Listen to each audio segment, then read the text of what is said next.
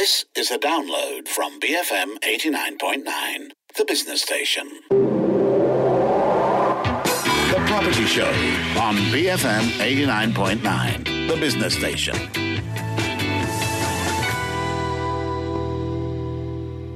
Good morning. You're listening to The Property Show on The Morning Run, and I'm Philip C. Now, on today's Property Show, we are in conversation with National House Buyers Association Honorary Secretary General Datuk Chang Kim Long.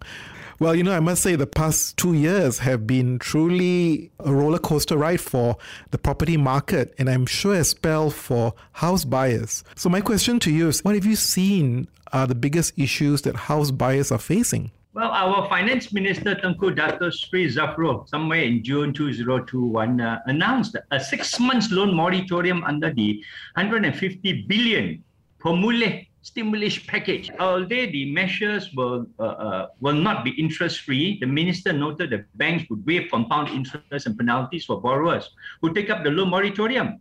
But the problem is many who are looking forward to the re-implementation of moratorium, like hoping for a raindrop in a drought, felt relief when the announcement finally came. The initiative to provide financial relief by deferring loan repayments for 6 months was initially viewed as commendable. However, look at it, upon scrutiny, it does not seem to achieve its underlying intent to help the rakyat who are struggling.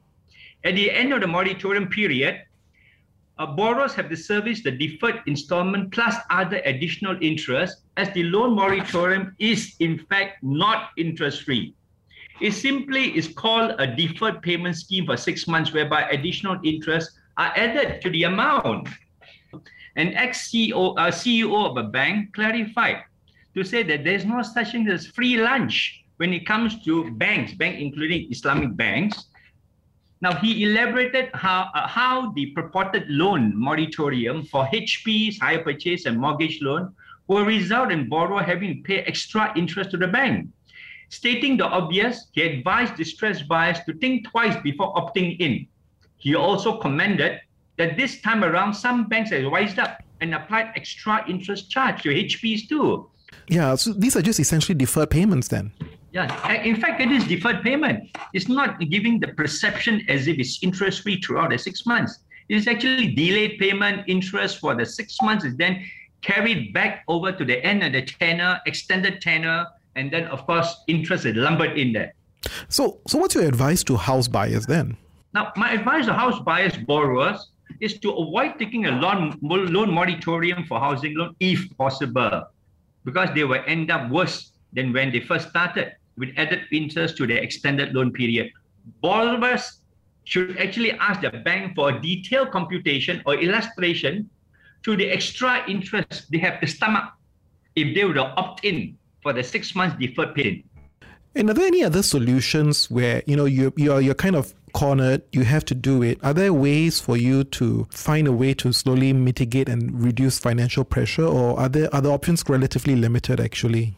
Well, there are several measures. In fact, I'm making recommendation to banks also, to asking banks and Bank Negara, please exercise a little bit of corporate social responsibility. Help out the rakyat in times of need like this. You can actually be kind enough to even try to restructure the loan for customers instead of insisting that they must repay immediately or immediately after the moratorium of 6 months. Why don't you attempt to restructure the entire loan? That will really benefit the house buyers. But because at the end of the day, it's actually negligible impact on bank earnings, but will alleviate the financial burdens of borrowers. And besides, asking for a restructuring of their loans, as the tenure ends, what other recommendations do you have for Bank Negara and also the other banking system and players there? Well, I've urged Bank Negara to make sure that, all banks, whatever been restructured whatsoever, or, deferred payment or moratorium, be fair to the buyers, give them a computation, give them an illustrative example of interest that were accrued during the moratorium period, like what we get in the credit card. Presently, behind our credit card overlay, you'll find there's a detailed calculation. If you defer your minimum payment, how much interest is going to be lumbered on all that. So you must come up with an easy to understand, simplified figure in the table for those customers to understand that, okay, how much extra, inverted commas, that I have to pay since I opt in for the moratorium period. That will be being transparent and accountable to customers. Can you give us a sense which banks have been most capable and able to, articulate this much better and provide clarity to their clients compared to others? There are a couple of good banks around. Most of the banks are fair, especially Malaysian banks. Malaysian banks are fair. They know our culture. They know our social responsibility as compared to foreign-owned banks. Foreign-owned banks, as far as they're concerned, their HQ could be in London, in Hong Kong. Well, I don't find them having that local caringness. Perhaps more rigid.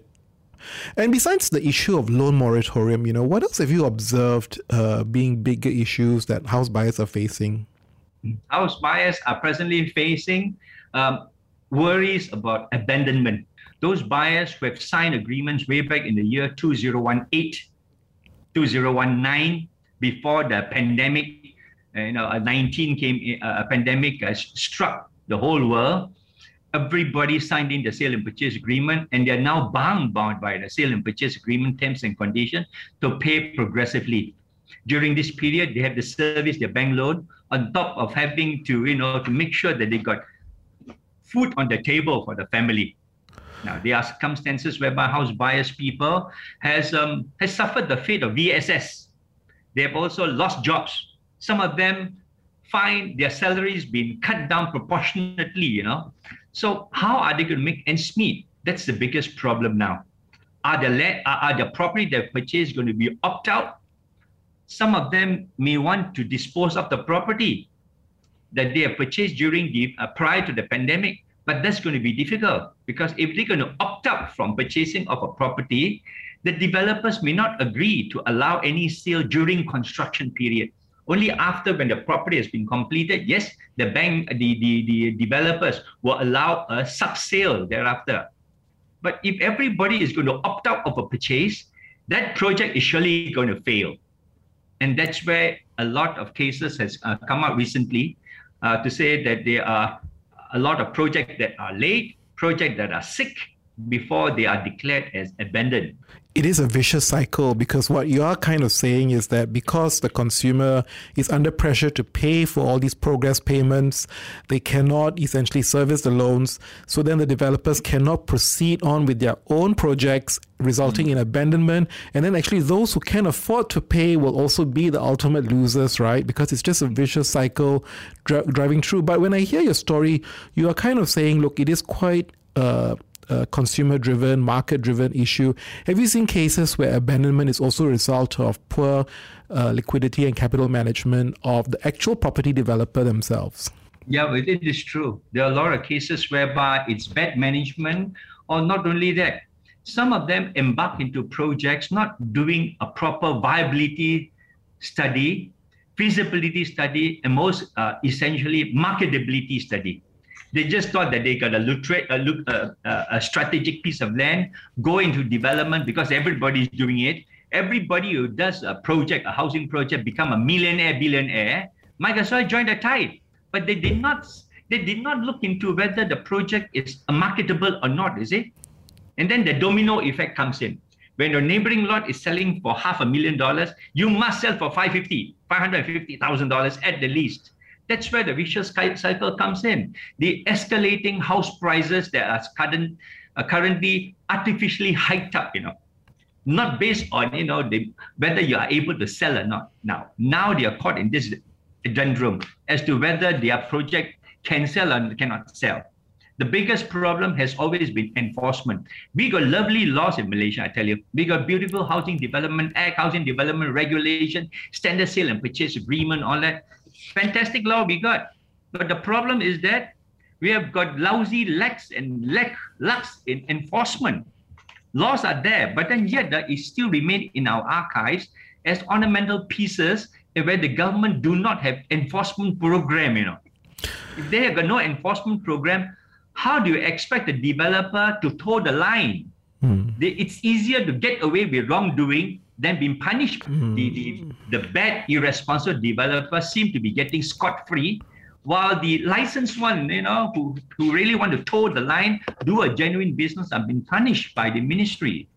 Yeah, so I think you're saying, look, the lack of enforcement creates a lax attitude, resulting in many developers thinking they can get away with it. But, when one of your members or house buyers get into this situation, right, what's your immediate advice to them when they sense that, the project that they bought into isn't going to materialize? What's your first advice to them? Well, first advice over to them is galvanize the buyers together as a group. We always say united group have a united voice. Even politics is a game of numbers only. Get the buyers together, okay? Writing officially to the Ministry of Housing, who are the regulators as well as licensing authorities of developers' licenses. Get them involved. Tell them that we are very concerned about the state of progress, the delayedness, and it may eventually become and declared as abandoned project. The group of buyers should write a letter to the Ministry of Housing at Jabatan Perubahan Negara, JPN, National Housing Department, and call for a meeting between the developers architect, and representative from the buyers group. You want to know what is happening, how long delay is going to be, and when can the certificate of fitness be delivered over to the house buyers. Then that's good planning. Otherwise, your whole life will be derailed already. You really do not know when you're going to get your house. Especially so when there's this time freeze law, COVID-19 Temporary Measure Act that was gazetted last year. There was a time freeze to allow developers or the market industries, all market players, to have a deferred commitment, whereby it commenced on the 18th of March until the end of the year, whereby all contractual obligations were frozen for the time being. I mean, there was an act to protect all parties, because we do not want a situation whereby certain unscrupulous parties take the advantage to want to terminate agreements, all that. So that's not fair. That was a fantastic law that we've been pushing for. It has now been gazetted. Well and good. We'll be back with more after these messages. Stay with us, BFM 89.9. Welcome back. You're tuned in to the Property Show on the Morning Run. I'm Philip C., and with me today is National House Buyers Association Honorary Secretary General Datuk Chang Kim Long. Datuk Chang, we had a very interesting conversation about loan moratoriums and about abandoned housing projects. And if we were to scan the market where we are in now, really there is a bit of oversupply, isn't it? So I wanted to get your views on this proposed home ownership campaign by the government. They have been extending it, months to month. And I think you do disagree with this extension, right? Because your view is that it distorts market, isn't it? Yeah, correct. Now, this HOC is a good idea generally. It's a market driven by the developers, initiated by the developers. Somehow the Ministry of Housing seem to be promoting it now. They even got their boots there, at the home ownership campaign, purportedly to supervise the projects, all that. Now, I visited some of the booths. I find some of the Ministry of Housing's, people manning the booths are not doing their job. I have, and I brought it up to the attention of the Ministry of Housing, that there have been a few blacklisted developers there. There are also some defiant developers who have not complied with tribunal awards, all that. Why is it that the government, those government departments who operates the booths there or who are given free booths, not supervising, monitoring the participants in the HOC?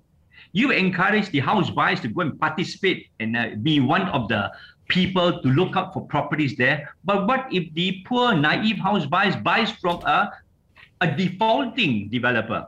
That's very important. That's the purpose of having the Ministry of Housing there, doing a supervisory, a policing role at this kind of HOC. That's the crucial thing. I see. So you actually think it's not a bad idea, but the issue here is that the selection and enforcement of the right developers is just not in place. Yes, correct. That is very important. But since our discussion with them, they have since improved in this year's HOC. They have assured us that the participant has been properly vetted through. Well and good. That's good enough. Except that, again, I have questioned the Ministry of Housing. Why are the Ministry of Housing being the biggest marketing tool of the developer? Shouldn't your duty was to supervise the whole thing rather than try to promote a HOC and encourage house buyers to go and buy during this time of pandemic? Now, the government are also throwing in a lot of freebies. One of freebies they throw in, if you buy from HOC, you get a 10% discount from the developer. You also get free stamp duty exemptions up to the extent of $1 million. I have questioned this area here. Why is it that the developers have made a bad decision for their unsold stock? Why is the government involved in developers' unsold stock? Couldn't the developer have given a higher percentage of discount? It is elementary economics that when a product can't sell, you sell it cheaper in the soft market.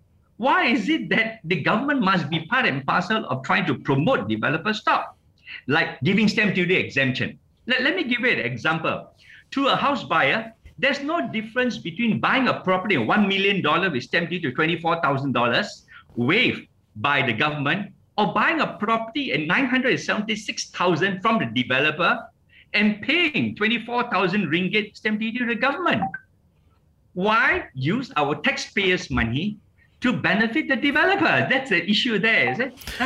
Well, this is very interesting about how basically there are all these rebates and promos coming through, and you've already used made the point that the issue is that you're kind of using government machinery to sell underperforming assets and properties, so on and so forth. But just to flip it on the other side, do you see it's also an opportunity to inflate prices and then lowering it through promos and rebates? Have you seen that case happen before in Malaysia? Yeah, that is obviously is happening in some of those artificial hiked up prices, all that. It is happening. Except that this time around, the developers assured the Minister of Housing that these are genuine 10% rebates. Okay? Genuine 10% rebates, and that they will not artificially hike it up by 10% and then give a rebate of 10%. Because there are a lot of negative consequences in this kind of rebate nonsense, all that, is it? Such a thing, don't forget, the stamp duty are involved. How does one identify that they're getting a fair deal? No one will know, except when you ask and deal with developers whether they are genuine or not. What the house buyers can do is, now these are overhang unsold stock. House buyers could always inquire from the developer. If you're interested in a certain product, a landed property, for instance, may I know and declare to me what was your previous price they were selling 2 years ago? Same stock, same project, same phase. How much were you selling? Verify that from the Ministry of Housing. The Ministry of Housing has a list of all those pricing of each of the product that the developer is supposed to sell. Check it out, counter check with the Ministry of Housing. That's the purpose, I guess. Their boots are there, lah. If the system is connected to their main board, then probably the information will be there to verify that these are genuine 10% rebates. You were saying earlier in the part of the show where you say, look, there's no such thing as a free lunch, right? In your view, right, what are the too good to believe deals that you've seen happening in the market at the moment, and how does one identify it? Well, one of them is the guarantee rental returns. We call it GRR in market. The developers are not able to sell the stock. And then they come up with this package to assure house buyers that you will get a returns between 8 to 12%, returns, and you can make money out of it. So buyers need to do their own due diligence. Remember that if something is too good to be true, it is in fact too good to be true. Do more investigation and due diligence to make sure that it is not doubtful in nature. If it is so, please, the best is to just walk away. Now, this guarantee return scheme sounds very attractive. Investors need to know they are not as simple as it seems. In fact, they should be approached with cautious at advertisement like fast weight loss pills, get rich scheme ventures, just like striking lottery ticket. There's no such thing at all. If it's so good, to me, if it's this guarantee return so good, why would a developer want to share with you? They might as well share it with their cousins. They share it with their shareholder, their mother, their grandfather. Why share with you? It cannot be so. It's so good to be true. So as far as the house buyers is concerned, just be cautious. All these issues about projected monetary returns that cannot be guaranteed in nature are not true. There are also those, real estate companies or those property, seafoods out there who paint a glossy picture of, the world is going to be better next year. Buy now, don't delay. All these are not true. Those seminar talks who talk about, buying property without deposit. You think how true are these things? If it is so, he'll be a millionaire. He don't even have to give talks at all. Well, I mean, I think he's been making money out of it as a speculator and as well a flipper. Yeah, I guess the problem now we have is that I think many people are feeling vulnerable and they will fall victim to some of these scams. What's your advice to them? As you said just now, try and find a pool of other people who were similarly scammed or affected. What other advice would you give for people who have fallen sideways into these kind of deals? For this kind of deals, first and foremost, like I said, apart from just getting the group together, explore the possibility of taking up a legal suit against the developer or the company who guaranteed this return. We call it a class action, meaning gang of people, group of people are galvanized together to file it in a suit, join together, share responsibility, share the cost, and as well as share the workload. In this kind of case, get the lawyers together and see what best that you can recover. But sometimes you find these guarantee returns are undertaken by the subsidiary of the developer. Need not necessarily be the developer, subsidiary or developer whose paid up capital could just be $2 only. It's not worthwhile to sue in the first place. So when lawyers tell you it's a good case to sue, yes, good case is one thing. Can you successfully reap the fruits of your successful litigation? You can win a court order, fantastic. You got the developers to pay you $2 million, to each of the other house buyers who has won the case. But can you physically recover money from a court order? That's another thing. So don't be penny wise, pound foolish sometimes. Don't throw in good money trying to recover some bad money. So on that note, we end with your famous last words. There's no such thing as a free lunch. That's all the time we have for today's Property Show. I've been speaking to National House Buyers Association Honorary Secretary General Datuk Chang Kim Long. I'm Philip C, signing off for The Morning Run, BFM 89.9. The Property Show on BFM 89.9, the business station. Thank you for listening to this podcast. To find more great interviews, go to bfm.my or find us on iTunes. BFM 89.9, the business station.